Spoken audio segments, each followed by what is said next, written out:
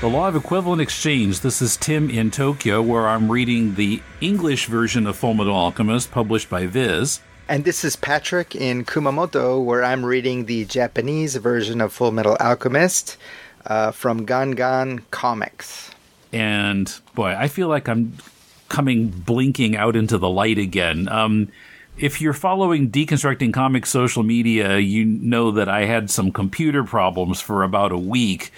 And there were many things I couldn't do, including edit podcasts or really record podcasts. I don't have the setup to record on my phone. So it was lucky that it happened when it did, because it didn't affect the publication of this podcast or To the Bat Poles at all. But there was no Deconstructing Comics the first week of April because I just couldn't. I mean, I had something recorded, but I couldn't edit it. I couldn't put it together and put it out. So, who's gonna deconstruct all those comics, Tim?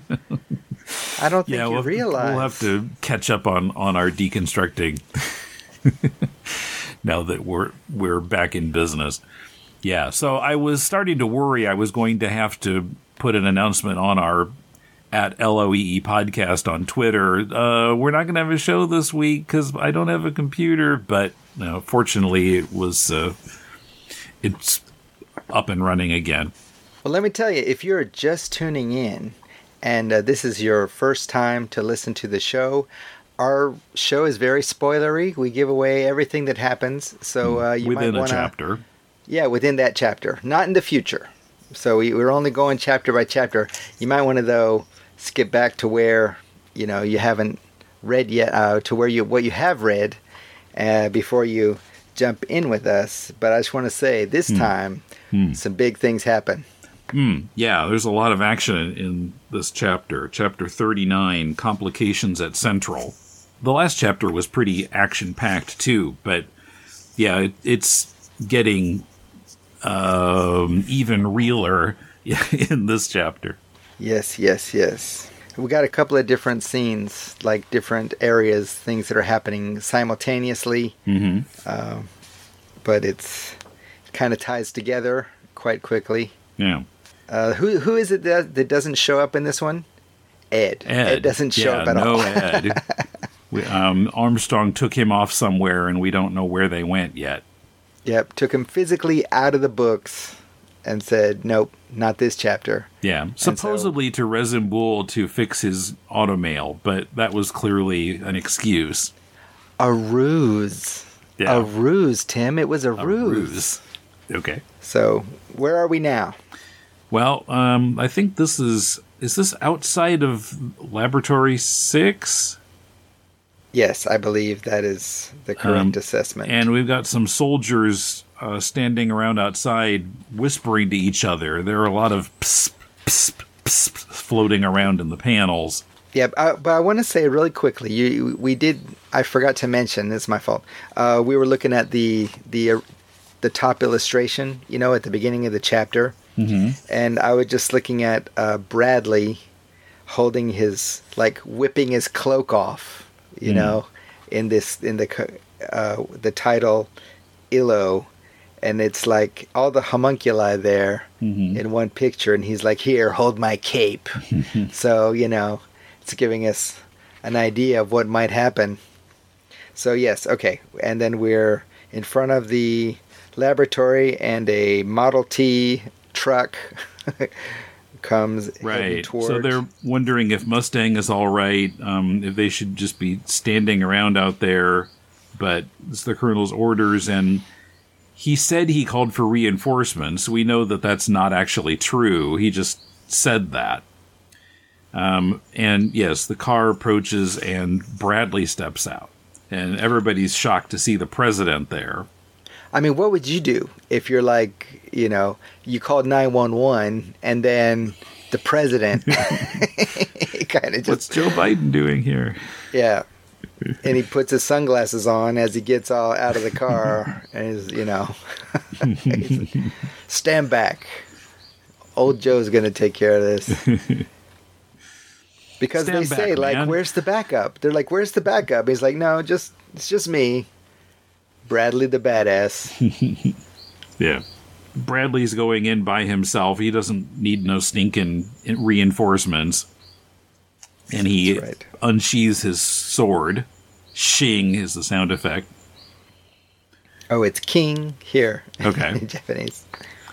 Then both metallic. Yeah, it's yeah. good. We go to Al and Hawkeye. And there's a kaboom sound effect that's overlapping from the panel where Bradley is walking into this panel with Al and Hawkeye. So I'm not quite sure what the kaboom is. Now here's the thing about like a kaboom. A kaboom is like one of the go-to sound effects. It's just so white bread, and and you know there is some of that. Like this, in this particular chapter, you have do repeated like a million times in Japanese. It's do do do, and there's a lot of do there's all over one the place. in the English. I will come to it later. But this one is a zuzun. It's a zuzun. Okay. And this is one of the times where instead of a kaboom, I would go for that. Like, you want a heavy sound, but I would go for that. Keep that Z in there. Make it a zoom or a jaboom or something, you know? That's my own personal philosophy. Okay. So what is the sound? What is it the sound of? I think what it is it's the combat between Roy. Mustang and Lust. Yes, because that's also the next scene that we flip to. So I think that's like it's kind of a booming sound, but it's not like your typical explosion, you know? So I'm giving it 3 out of 10 for a kaboom. And Al says, "What was that sound?" And Hawkeye says, "Barry went this way." And she's following some drops of blood on the floor. So yeah, it could easily be the Barry conflict that she's hearing, that they're hearing. Barry versus Barry. Barry the body versus Barry the soul. But I'm thinking just because we go from this page to the next scene that's what it's leading into. Otherwise, why put that scene right there with them hearing the sound unless, you know, it's going to segue into where they're going. So my bet's on Mustang Lust. We go back to where we left off in the last chapter of Lust with her 2 sharp fingers stabbing Mustang. Can we say she's fingering him? Would that be a bad call? I suppose it's simultaneously correct and very misleading.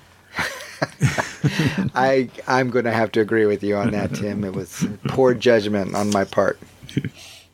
Not how it's usually meant, because most people don't have sharp, pointy fingers that they can extend out and stab people with. That's true. It's a very limited list of people. Lust and Freddy Krueger. Okay. They don't really extend, but I'm sure with his dream powers, he could do it. I suppose Mr. Fantastic could if he wanted to, but he's a good guy, so... Yeah, except for when they turn him to like a brainy megalomaniac kind of, you know, so focused on the science. He's like, screw all you guys. Science. Yeah, and Plastic Man also. Yeah. So Lust has stabbed Havoc and stabbed Roy, and she tears off Roy's Flame Alchemist glove and tears it up. And she's sure that they're just both going to lie there and bleed to death, and so she's going to go off and take care of the rest of the party. Because common bad guy mistake. Ask every James Bond villain. You gotta stay and watch them die, or it didn't happen. Yeah, and every Batman 66 villain, too. I've set this elaborate thing up to kill you. I don't want to watch it in action, though. It's, right. I just spent so much time on it. I'm just tired. I'm sick of seeing the giant magnifying glass. I don't need to see it anymore. Yeah, I have to go keep an appointment. I have to go do this or that. And my dentist is so hard to get an appointment with that guy, so. But yeah, so, everybody who knows about this lab now that she has to take care of. So she thinks these two are checked off the list, and she makes tracks out of there. I thought it was interesting. So Havoc is unconscious, and Roy is saying, everyone's dying before me, damn it. You bastard, I won't let you die before I do. I thought that was interesting that he was putting it in terms of before himself, rather than just, people are dying around me, but people are dying before me seems a little unusual way of approaching it. It is, though. It is like a sentiment I've seen and I don't know if it's only Japanese comics, but it's a sentiment I've seen before, like, don't you be going to hell before I get there. In other words, he wants them to live longer, and not necessarily he wants them to die, like, right after he dies, but, like, he wants them to live longer, and he doesn't.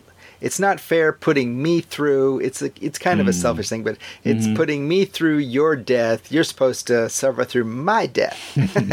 Damn it. Yeah. Yeah. So he's yelling for Havoc as she's walking down the hall. Al and Hawkeye have arrived at.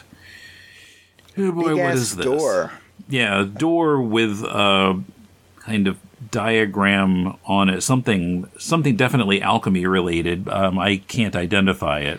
Yeah, it's kind of a mandala looking. It also looks like almost like a chakra diagram, a tree of life diagram. And at first glance, I thought it actually said Fullmetal Alchemist because the words on that are starting like F. I saw the F, and that, with my bad eyesight, even that R-E kind of looked like an M for a second, and there's an A. So, yeah, it was just wishful thinking. Yeah, it looks like Latin. Yeah. So, which is interesting that Latin exists in this world, which is not Earth.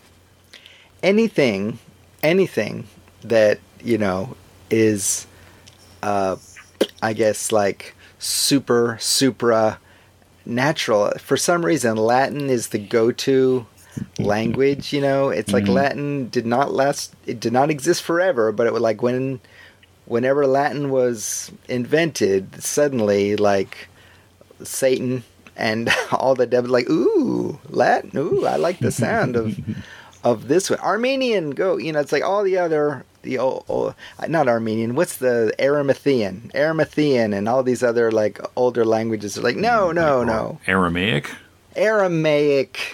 Yeah, That's why I keep that was the language Tim. Jesus spoke. Actually, Aramaic, not English. Aramaic, but Aramaic. I told you he was an Aramaican. I mean, American. No. You know that old joke. It's like if English was good enough for our Lord Jesus Christ, should be good enough for them foreigners. And actually, standing right in front of this door, or is it I'm a little confused by these two panels, because we see in the second one, we see Barry standing in front of it with his body lying in front of him, but you don't see them in the first panel. Is it just because of the angle? It's misleading. It is the angle, I'm sure, because it doesn't show them going through the door or anything, and then in the next panel they're in the same space. So it's misleading. It's the door is like so huge that even though the camera's kind of looking up, still you can't get the whole picture of the door. I think it was like not a clear choice. Yeah, I mean, if you look at the pattern of the wood below the design, in the second panel, Barry is standing right in front of where it comes to a point there, but he's not in the first panel. So I almost wondered if there were two of these doors, for lack of a better word, but I guess not. No, it's just, yeah, I think it's just the angle. Like the triangle, the point is we look at these two next to each other and we think that they're like the same, around the same size because the circles look around the same size. But yeah, it's just this very weird camera angle choice. I guess it's trying to we don't immediately see the two berries as the focal point, but we see Al and Hawkeye, like them coming across it. I think is the point, but okay. But I think that definitely could have been done a little bit better, so that I was confused too because I was like, is this the door? How are they suddenly? Did I misread something? How are they suddenly like in the truth land? Because there's another big door that's a big part of like the other world, where Al's body parts possibly exist. And Barry's body is rotten and stinking, and Barry says, "What a waste of meat! My body's all rotten. Those bastards put someone else's soul in my body. Guess the body didn't take too well." Whoops, that's a mistaken spelling of two. It should be Too. Didn't take too well to its new occupant. The body and soul were in conflict with each other. No wonder my body was decomposing. And then Al is thinking, so yeah, that's true. Could that happen to me being in this body? Could this body reject me?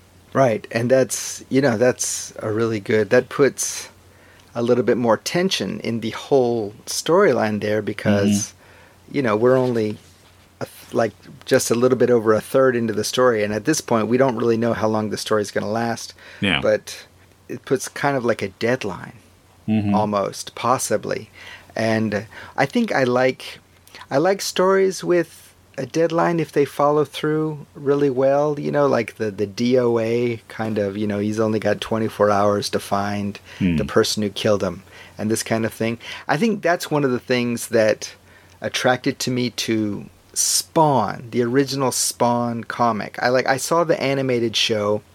Spawn has this counter, like how much power he's able to use before he has to go to hell or whatever. So if he doesn't use the power, then bad things happen, and that makes, whatever, the bad guy's happy. If he does use the power, it makes it quicker for him to, stop existing on this plane and being able to see the people he loves, take care of them.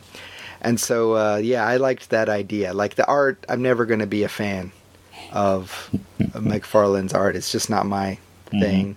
I barely, like Jim Lee, I began to appreciate because of Hush. I really liked Hush. But in general, that 90s style was not my thing. Okay. Yeah, during that period, I was not even reading comics, so I kind of missed all of that. But I mean, there's some interesting ideas in that Spawn verse. So after Al thinks that, then he thinks Big Brother. So I mean, of course, Ed is not there. He's not talking with him. But does he say that in Japanese? Does he say like Onisan? Nissan. He's saying Nissan. So I think he's just maybe maybe just coming to terms with the fact that he might have a deadline. And that he wants to talk with his brother about what that might mean. Yeah. So. All right. So then we go to another site where action's taking place. Lan Fan and Envy are fighting, and Envy keeps thinking he's got the upper hand, and then Lan Fan gets swords into him. Envy gets the sword into him. Well, no, I mean Lan Fan gets the sword into Envy. I don't think that's Lan Fan's sword, right? No, it has to be. Because in the next page, Lin says, "Give me back my sword." Okay. So I saw it in Lanfan's hand here, but so Lanfan's taking it out of Envy. Yes. Okay. And so that's why Lanfan has Lin's sword. Okay. It didn't occur to me to figure out why she had his sword. But okay, but he threw it at Envy? Yes. Okay. He threw it, and so because my first read, I zoomed through it. I was like, okay, Lanfan stabbed him in the side, is what I thought too. Mm-hmm. But then if you take a look, Lanfan is surprised. Mm-hmm. And then in the next page, yes, like I said, Lin says, "I need my sword back." Yeah, and he's running away from Gluttony and waving his arms around so fast that you can't see them. They're just two blurs. And so she tosses the sword over to Lin, and he puts the sword up and slices Gluttony right down the center vertically as he's lunging at Lin. Good old Goemon move, from Lupin. He would cut like helicopters and whatever. They would be coming at him and just like whoosh, slice him right in two. But in the next panel, he sticks himself back together with a schlammuck, which is my favorite sound effect of this chapter in English. Schlammuck, that's like a Don Martin sound effect. Schlammuck. See, I want more creativity like that, because that's nice. It's just ba-ching, and it's separated like that one is in Japanese, which is like a more, a put together kind of attaching kind of a sound effect. Gold star for schlammuck. And then Lin is very frustrated with what? Yeah, because no matter what he does, he can't kill these homunculi. Yep. And I'm not sure exactly where they are, but there's some people are watching them now. Yep, the crowd is gathering. And so Envy's thinking, oh, great, more people I have to kill. And so he tells Gluttony to swallow everybody whole. The spectators and the Easterners and anybody else who's seen us. Well, see, I took it like, okay, Gluttony says, can I eat them? Yeah, can I have a bite? He says in Fizz. Because in Japanese, it's like, tabete ii, can I eat them? And then I think it's a little bit more grotesque. He says, no, you can drink them. Oh. And I think that it is possible to read it as like swallow whole. Mm-hmm. I think that is. But I took it as like just like, like bash them to mush and then, okay. I don't know. Right. Well, but I guess that makes sense. Nomu could be swallow or drink. So what is the Japanese exactly? It's a non-di-io. Okay. Yeah. So it's probably like knowing Gluttony, the swallow whole thing makes a lot more sense, I think, from a translation point of view. I think it makes a lot more sense. I read it as like, just like, it's so many people and you just like shove them, and just like to mush into your mouth. In other words, I have a sick mind. And make them all into a smoothie. And exactly. So I thought it was quite gross. Yeah, but then there's a voice saying, "What are you doing?" And it seems everybody hears it. But it's directed at Envy, and it's Pride, which is Bradley. Wait, is Bradley's homunculus name Pride? We'll come back to this question next episode. Pride, what are you doing here?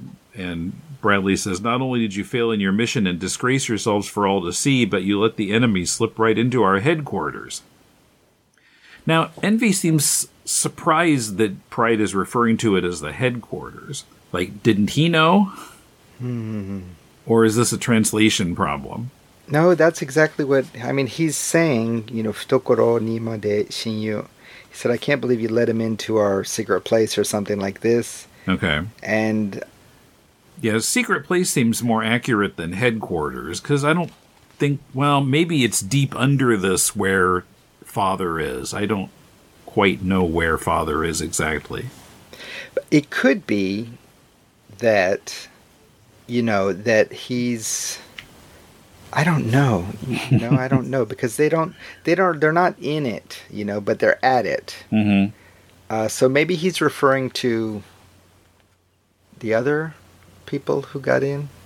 Maybe like Mustang. Are they in?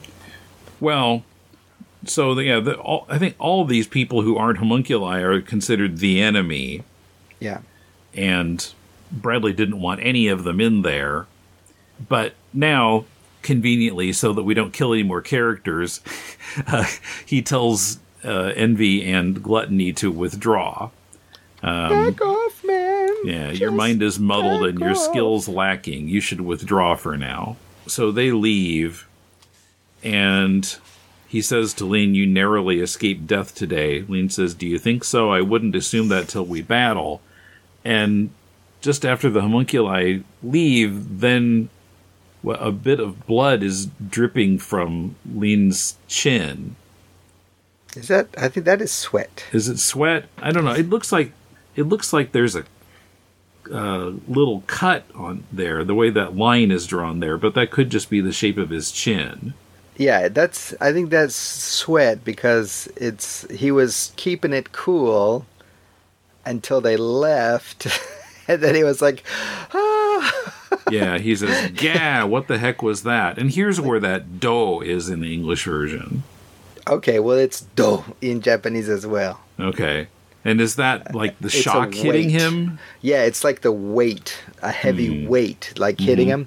And for me, it's like, it just reminded me of the City Hunter Saiba Ryo very first episode, where he, in order to kill the bad guy or hit the bad guy without hitting, I don't know, the hostage or something, he shot through his own hand to slow the bullet down a little bit. Or something like this. And then the lady who he saved is like, oh, you're so amazing. And then after she leaves, he's like, ah, my hand! It's like, he waits till she leaves. So that's what, he had to say this cool thing like, not until we meet up again. And then as soon as they leave, like, oh my God, I almost pissed myself. I realized this last week, I was talking to a friend of mine, and we were talking about how all the times that I actually threw up from being drunk were the worst times to do it. It's like every time where I wanted to impress somebody, those are the times where I made a complete fool of myself, and it's. It's like the universe kind of keeping me in my place. Yeah, you're not all that. Just, keep it cool. And so, I finally learned my lesson. I know where to stop now it only took me 50 years, Tim. And Lean is saying there are a lot of interesting people in this country. Well, that's an understatement. I mean, he met the most interesting people in the whole planet, and he's like, wow, you guys have a lot of,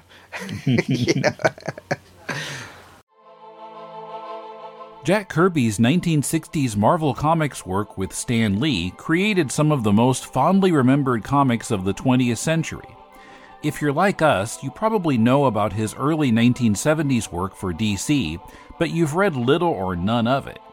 Here at Deconstructing Comics, Emmett and I decided to change that. We've launched into a series of episodes in which we read all of Kirby's Fourth World, from the first appearance of Darkseid in Jimmy Olsen's book, to the long-delayed finale, The Hunger Dogs. What we found is unrestrained creativity that's a bit rough around the edges. This is Tim. Join us as we visit the Wild Area, the planets of New Genesis and Apocalypse, plus good old Metropolis, as we read Jimmy Olsen, The Forever People, New Gods, and Mr. Miracle. We're at deconstructingcomics.com, or look for Deconstructing Comics wherever you find your podcasts. And now Lust is approaching Barry and Al and Hawkeye. And Barry. And Barry, yeah. Yeah. And Lust realizes that Barry was bait for her, and she fell for it. That's why he was there with Mustang and the military. But Barry wants to chop her up, and she's just like, okay, I got to kill all of you. Who should go first? And she mentions that she's already killed one of her candidates for human sacrifice tonight, and Al would be the second one. But then Barry tries to chop Lust, but she slices him up with her fingers. Like all 5 of her fingers are pointing out and extending and slicing up his armor. I just want to make a quick language note. She's talking about human sacrifices. That is 100% correct, but she calls them like human columns, as in like columns in front of a building, or like supports. She calls them hitobashira, and this is the idea is like my old boss used to use columns when he was describing like how to run an event. He said you need 3 different supports for an event to be successful. He would use it that way. And I think they're using it like they need a certain number of human sacrifices for something to be support successful. The project, yeah. Exactly. So I think the translation selection, the word selection was clear. I just think it's interesting, this particular Japanese phrase. Dimension missing there in the English. Yeah. Okay. So for our lucky readers, get a little peek. Yeah. A little peek.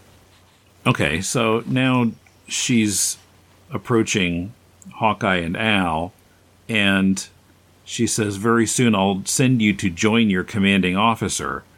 And Hawkeye realizes that the other of the 2 human sacrifices she mentioned was Mustang. And this seems to have a big, like, psychological, emotional effect on her. It can't be. Yeah, we're used to seeing her, like, she's the cool one, she's the one that keeps it together. And we're starting to see she's very flustered. Yeah, and she just starts shooting at Lust. She'll empty a gun, put more bullets in, empty a gun, grab a different gun, keep shooting. I counted the word blam here like 18 times, I think. Yeah, they're all does. Oh, they're all does. Okay. Yeah. We're the one doe that we mentioned. Homer Simpson sound effect. That's right. Well, the one doe that I mentioned before, this was a hiragana doe with a little tsu, like it's like a dope with the final. And then these are all like dong and do.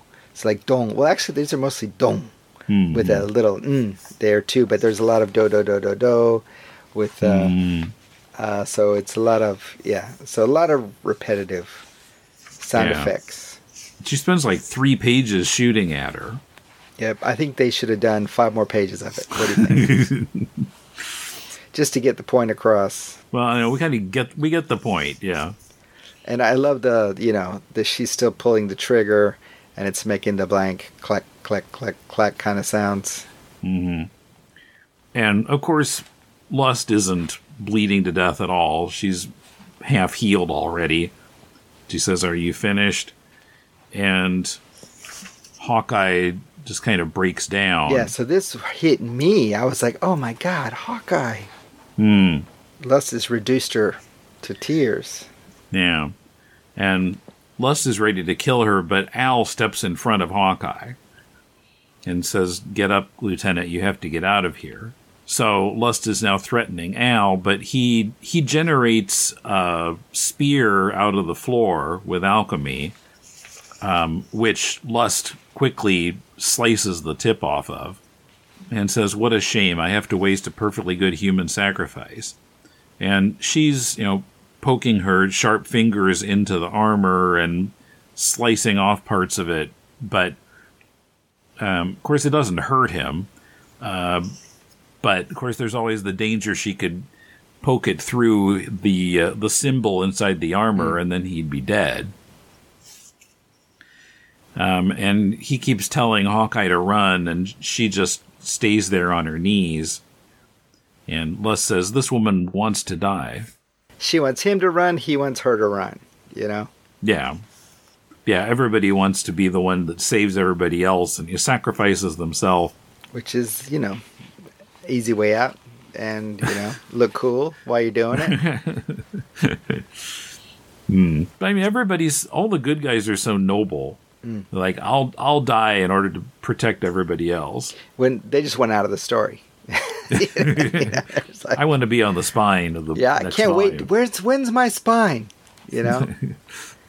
Ready for my close-up. But this would be the one, we don't like, we were talking about right before we pressed record on this, that we can't look at the spines because it'll give away, what happens. Right. Or in the English version, it's in the back matter. But yeah, the little rectangle that shows whoever died in that volume going to heaven or sometimes hell.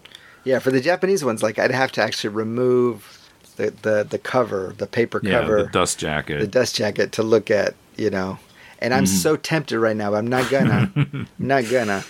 Yeah. And, Al says that he's not going to abandon Hawkeye because he's sick of watching people die because of his weaknesses. And we see panels of, trigger alert, Nina and Alexander, and Hughes and Martel, who, of course, he's blaming himself for all of them dying. I won't let another person I care about be killed, not if there's anything I can do to protect them. And Lust is still hacking away at his armor, and then he claps and generates a barrier between them. And I think that he sees someone that we can't see yet, who will be revealed after the page turn. You can just hear a voice on this panel saying, "I like what you just said, Alphonse Elric." That's right. You hear the voice, you see Lust react to it, you see Hawkeye react to it.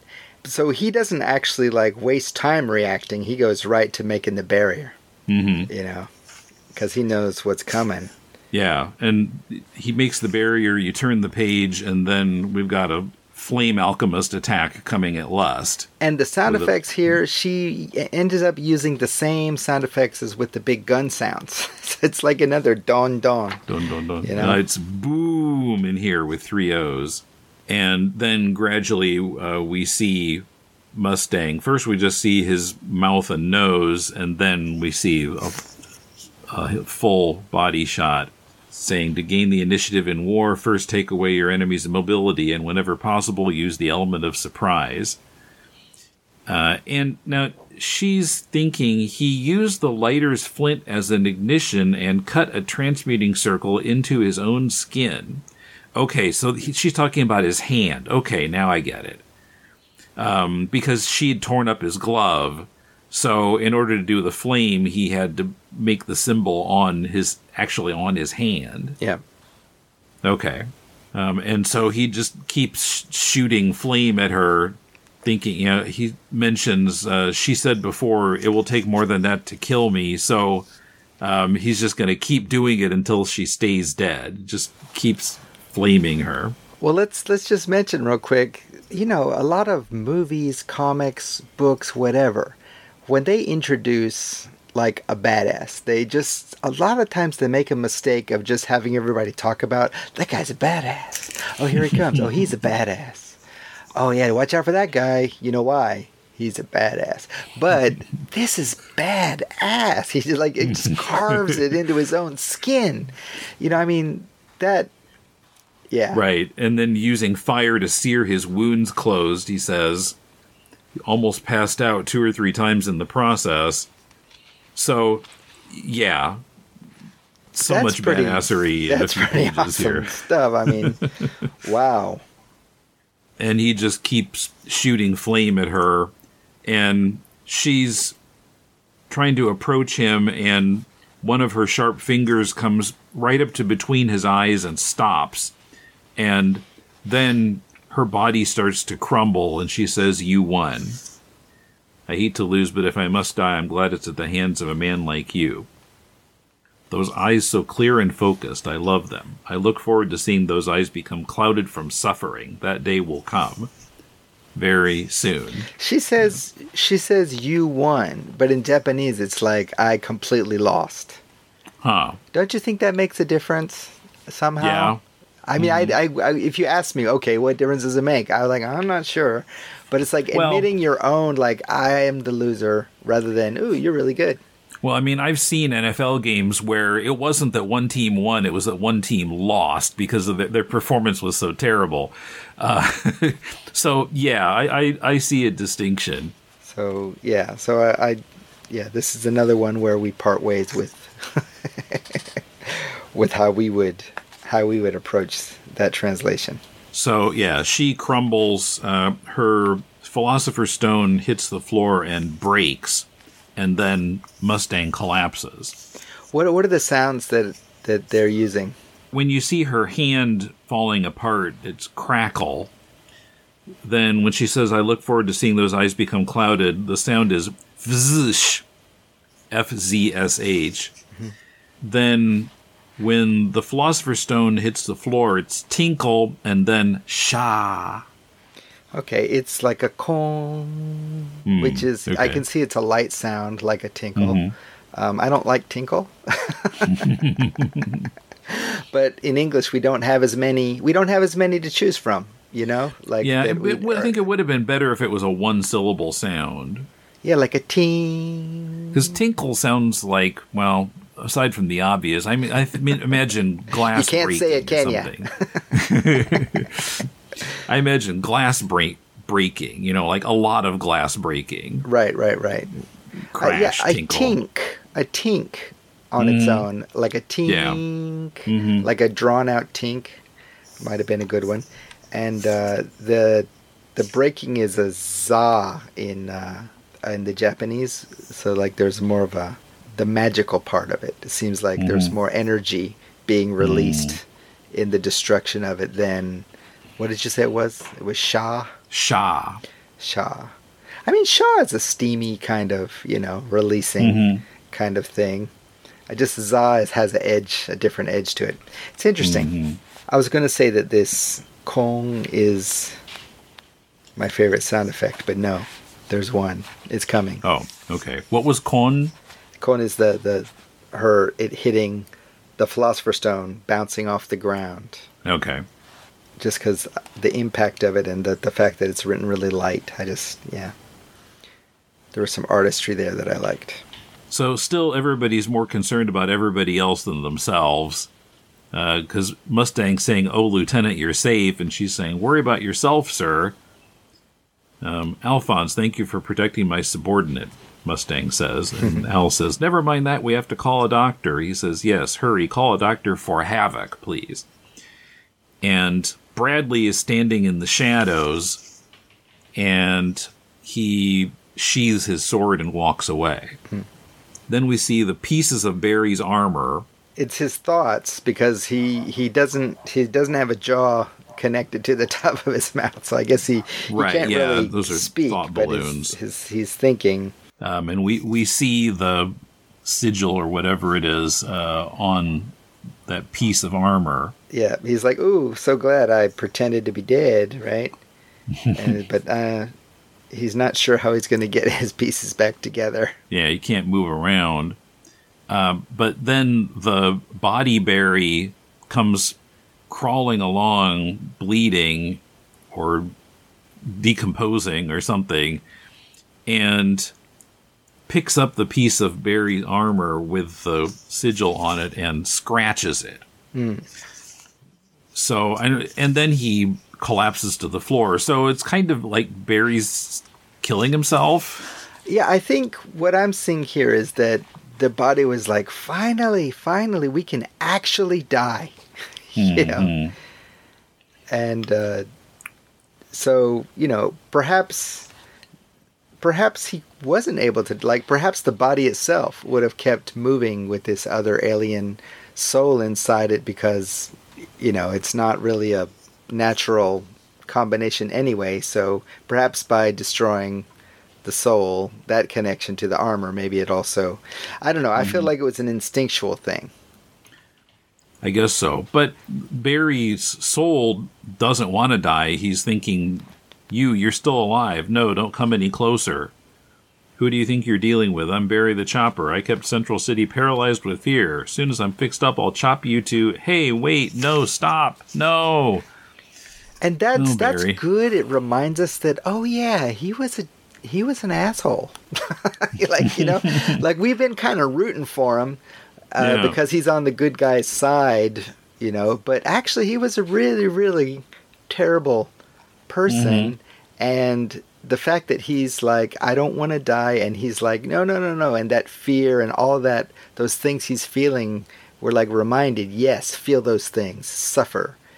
You summon a batch, and before you die. That's mostly what I want from my bad guys, Tim, in the movies. I don't want them to like insta-die. I want them to feel some like guilt and fear and, like even a fraction of the pain that they cause. I need that. So like, I don't want them to like suddenly be cut down without them realizing that they're dead, but actually like slowly fall towards the helicopter blades. Like they know it's coming. That's what I want. Does that make me a bad person? I believe in justice. So Bradley comes outside and the soldiers are standing around and he says, call an ambulance, better make it 2 and fast. And then we switch to Winry sitting on the steps of the hotel, and the hotel guy is saying, why don't you wait inside? I love this panel of her with the light behind her, and it looks like the shadow is coming off of her, like the way that the tone, that the tone is placed. It's like she's blocking the light, and you can see the shadow, the lack of light coming off her. I just think that's a really beautiful panel there. We feel her worry. And then they hear clank, clank, clank approaching them, and it's Al, looking a bit beat up. And Winry and the other guy say, Al. And he says, I'm home. And she starts kind of crying, and then she says, you idiot, welcome back. And then they're kind of laughing, and then his arm falls off. Bicky. Boto. Yeah, we've got a clunk and a snap here around his arm. Well, in Japanese, the biki is the breaking. Biki. It's like a breaking sound, and the boto is like the falling off sound. Yeah. And I like that boto, that biki. I like the combination. That's my choice, is the biki boto combination here in this panel. Okay. That I'm going to choose for my favorite sound effect of this episode. Okay. All right. And like I said, Schlummuck is hands down the winner in English. I'm going to agree with you on that one. Because, snap and clunk are no big deal. Nothing. Garden variety sound effects. As like a baseline rule, I think it's okay to go with your typical English sound effects if the Japanese sound effects are also the typical sound effects. You know what I mean? Like they're the ones, the go-tos. Then I think if you go to the go-tos, you at least have, you have a good reason. You can say, well, that's what the creator intended. They used a go-to. And so, But I also think being a little creative with sound effects is a good idea. And if the original creator is pulling an original, what I call the echo mimetica, when they try to make it more like the actual sound and not just go with the ones that we're used to knowing, then I think you should actually like expand and be more creative. That's my philosophy. I see. Yeah, when I used to do my parody comics that I haven't done in quite a few years now, my sound effects all were lacking vowels. They'd just be all consonants. That was kind of my joke with sound effects. But I mean, that's basically you have a kind of a rule that you imposed on yourself and you stuck with it. I love that kind of stuff, because you can read a lot into it. Even if you didn't create that rule, like with a lot of, different reasons into it, you can still pull a lot out of something like that. I wonder if he did this too. You know, he's protesting the languages that have too many vowels. Or he's protesting all the O's they put in those booms.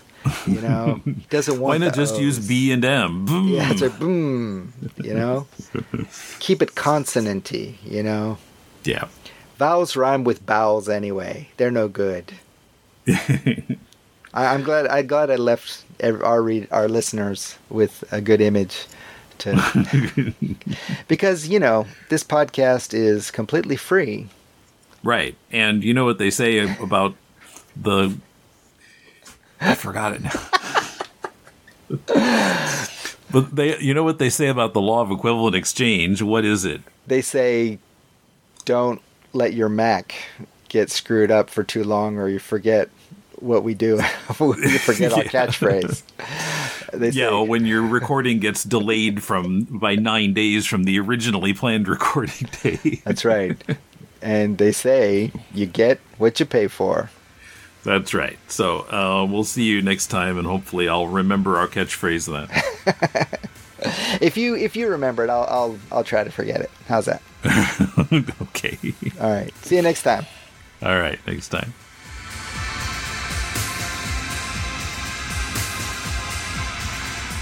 Our theme is Winter Fiend by Cryosyncope. You can follow us on Twitter at LOEE Podcast or email us at loeepodcast@deconstructingcomics.com. Support our show on Patreon at patreon.com/deconcomics. See you in 2 weeks.